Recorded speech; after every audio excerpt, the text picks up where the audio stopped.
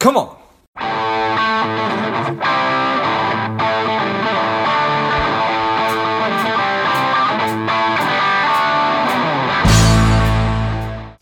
Joey, are you ready? I am more than ready. I love it. I'm ready. The people are ready. Let's go. Welcome to Lifeblood Engaged. This is George G. Our guest today is strong and powerful Joey Polero. Joey is the founder of Efficacy Life Coaching. He's a functional health and wellness coach, a speaker, and a spiritual warrior. I'm excited to have you on. Joey, tell us a little bit about your personal life, some more about your work, and why you do what you do. My personal life. I like to look at my personal life in two halves. My life before and after I got into recovery. What my life looks like today is I'm a person in recovery from alcohol and addiction, and I help others who are walking along the same path to supplement their current programs of recovery, or if they are removed from their substance of choice or addictive behavior, help them create a program that works for them. What my life was like previous to that was a lot what you would expect from somebody who had made choices to choose alcohol and drugs as their solution to life. Which included most consequences associated with living a life like that, short of death or long-term prison, pushing everybody who was important to me away from me, inability to form real intimate relationships with other human beings, and ultimately leading to a place, a really, really dark place, of living on the streets, having a $300 a day heroin habit, and doing really desperate things to get what I thought I needed to survive. Mixed in with a lot of good stuff. It wasn't all bad. It wasn't all dark. I had a career, which is also in my first half of my life, which was one creating and building high-end custom furniture, which was a career that I took a lot of pride in and found a lot of ability to tap into my creativity and, build things, which I build different things today. I build habits. I build a life for myself. I build a recovery. I build a coaching practice to help others along the same path that I do. But building custom furniture was my thing, and there was a lot of light, and brief stints of peace throughout the 2+ decades that I lived in addiction, on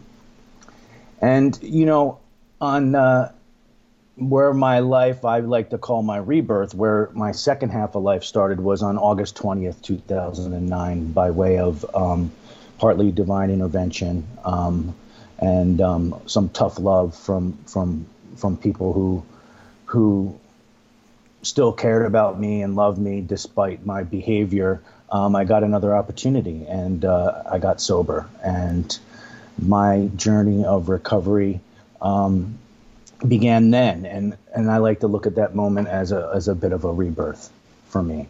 And August 20th, 2009, my recovery journey was a rocky one. I did not get well right away.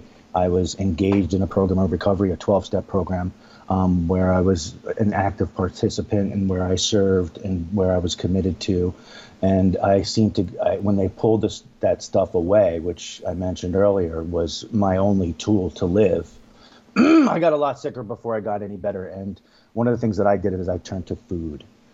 And food became my new drug, the next way that I was going to destroy myself and hide and avoid jumping into the stream of life. And from 2009 to 2015, I went from 220 pounds to 415 pounds. And I found myself at another bottom, sicker than I had been when I had got sober.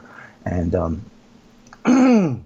without really a desire to, like I said, jump into the stream of life. And I had what some would call a spiritual awakening, which I found that most spiritual work is really just simply does not need to be some esoteric, mystical thing, but it really is about a shift of perspective. But my spiritual awakening came in the way of a dream where my deceased grandfather had visited me, and he was screaming at me frantically in this dream. And this was a man that had never raised his voice before in his entire life. He was a very mild-mannered man, and as long as he lived, I'd never heard him raise his voice. He was frantically screaming at me. He who isn't busy being born is busy dying. He who isn't busy being born is busy dying. and I woke startled. And I had heard that before, and I don't know if you're a music fan. Are you a music fan? I am. Well, it's actually a line from a Bob Dylan song. It's all right, Ma, I'm only bleeding. And I had heard it before, but at that moment, it had impacted me, and I saw that I wasn't scared to die. I was truly more afraid to live. And I woke that morning committed to taking back control of my life, taking back control of my health, getting outside of my comfort zone, being of service to others. And it was relatively sudden. Obviously, along the path, I've had to be very consistent and persistent, and I fell and I fell and failed countless times and picked myself up again and again, getting back on the path. But since that time, I've been able to, not only stay sober a day at a time, I've been able to lose 170 plus pounds without any crash dieting or medical intervention, or other than really just implementing really consistent, small, tiny habits that have added up over time.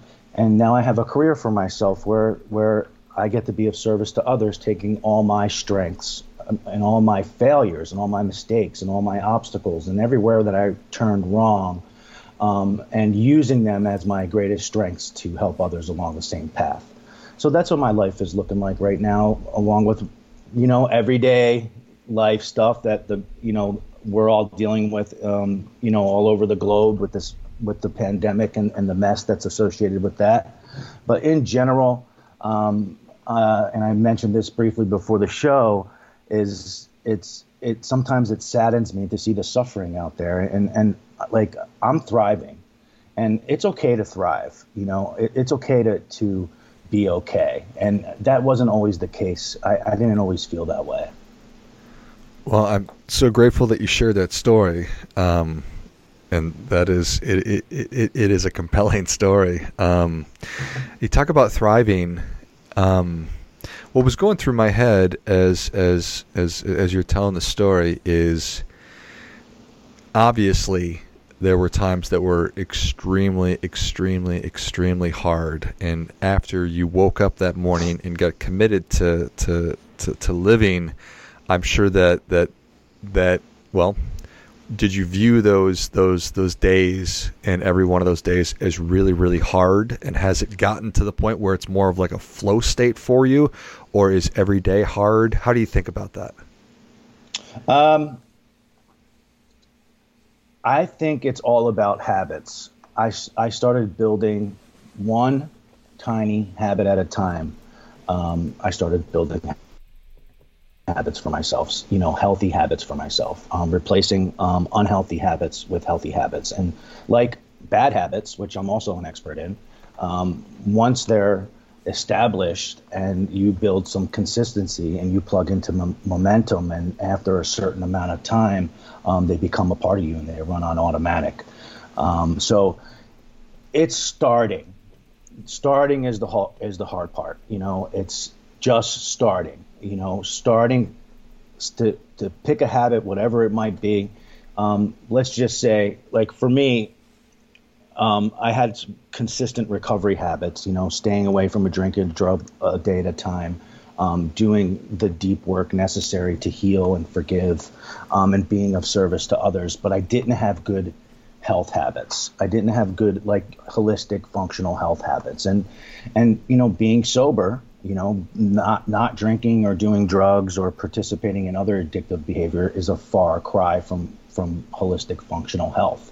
So I really started super small because I had a mountain to climb, and it looked insurmountable and it looked impossible, just like it felt like when I had walked into detox for the, fifth time in my adult life. I didn't think it was possible. So I break it down into, as small steps as possible. I try to do it a day at a time, even, an hour at a time, or even a minute at a time, which really is about presence. But I started off with, like, okay, I'm just going to drink 60 ounces of water. I'm not going to eat past 9 p.m. And I'm going to just put my shoes on.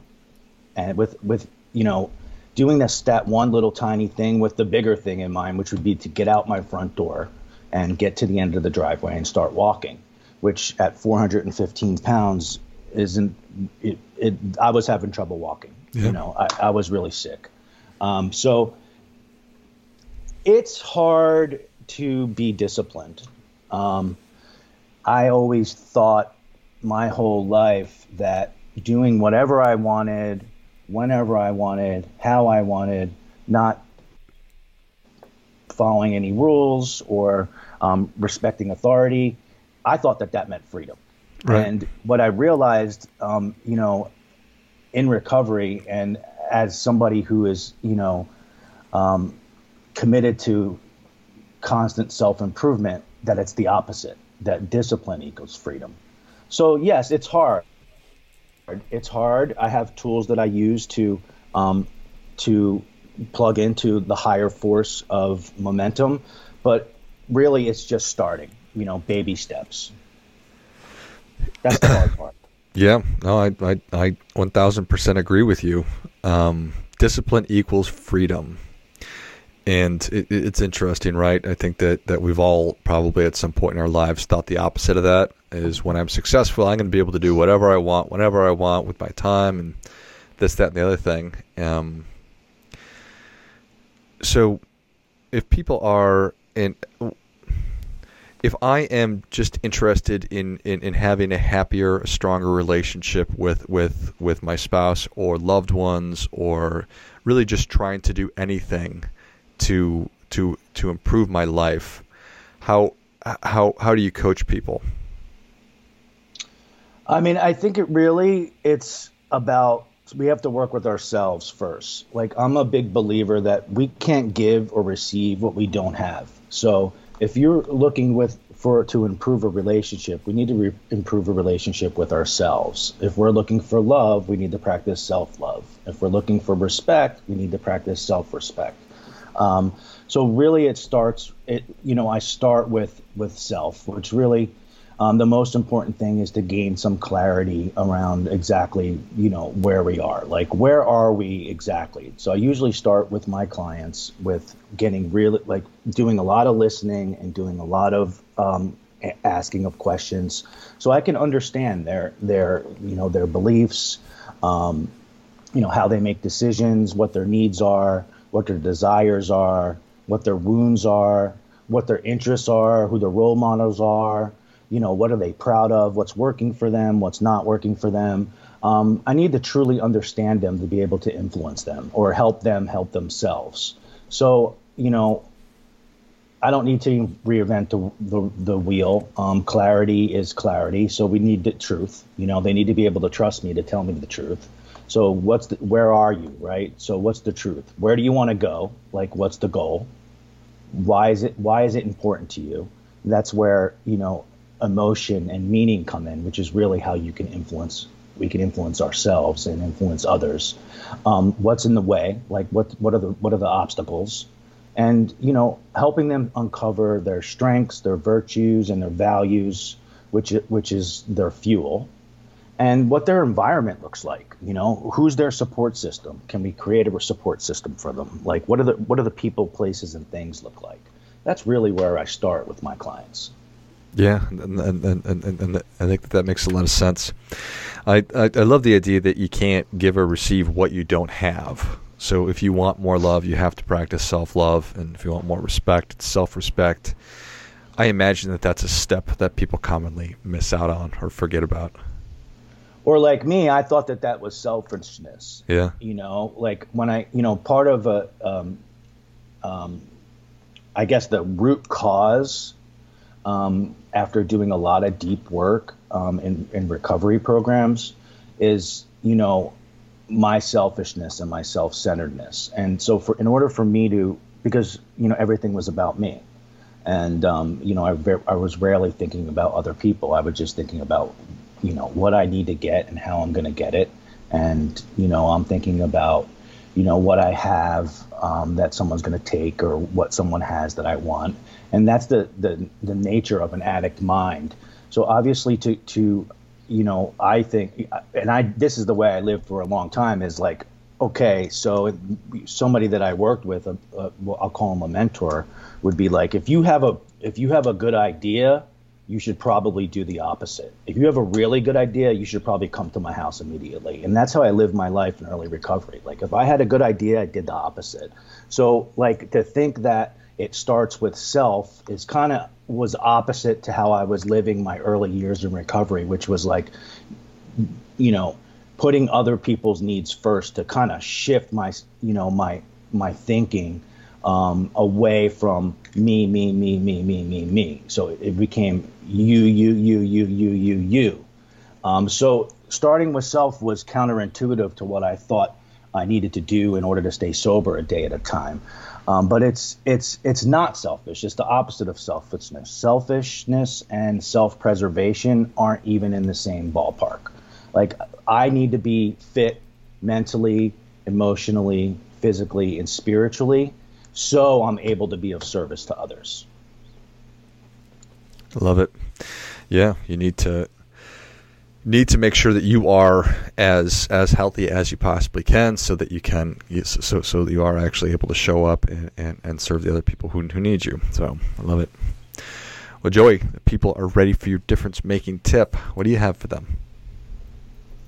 I gave this some thought because I listened to some of your podcasts, and it's funny because I was under the impression that this was a show about money. And this is a show about thriving.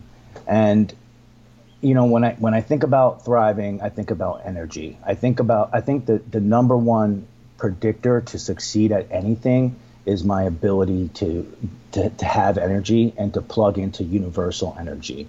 And so I guess my number one energy alignment habit that helps me continue to grow, stay stress and anxiety free, build my business with more ease, is to plug into that higher force, that universal energy. And this force, I like to call it the field.